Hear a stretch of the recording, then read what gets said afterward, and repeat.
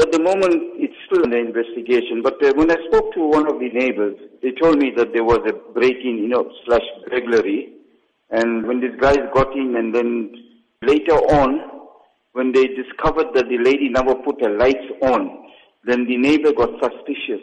And then when he inquired, then I think her ex-husband came over, and then that's when they discovered that this lady was actually dead. They gagged her mouth, and then they tied her hands at the back. The law enforcement was there together with the other departments, but this is what 4-5 stands for, because it's still under investigation. There are reports that the woman was attacked by people known to her. Do you have any information on this? Not at this stage. Maybe later on, as the investigation goes on. And what's been the community reaction to this? Any murder that is unnatural, where especially there's a robbery or there's hijacking or theft of motor vehicle, somebody lose their life, it's going to create an uproar, or it's going to create unpleasantness amongst the community, and especially when there's a burglary or housebreaking, and when it turns into murder that somebody is there.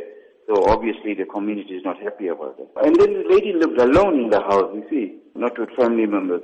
Looking at that, in terms of security for the elderly, it's a huge cause for concern. What measures should the elderly and their family take to avoid these kind of incidents? We make this appeal via our meetings at our sub-forums, through the media and through other gatherings, that, we so much enhancing the establishment of street committees where we profile the area, like the residents, we know who's living there, whether they are alone, especially the senior citizens, or if there's, whatever needs to be profiled.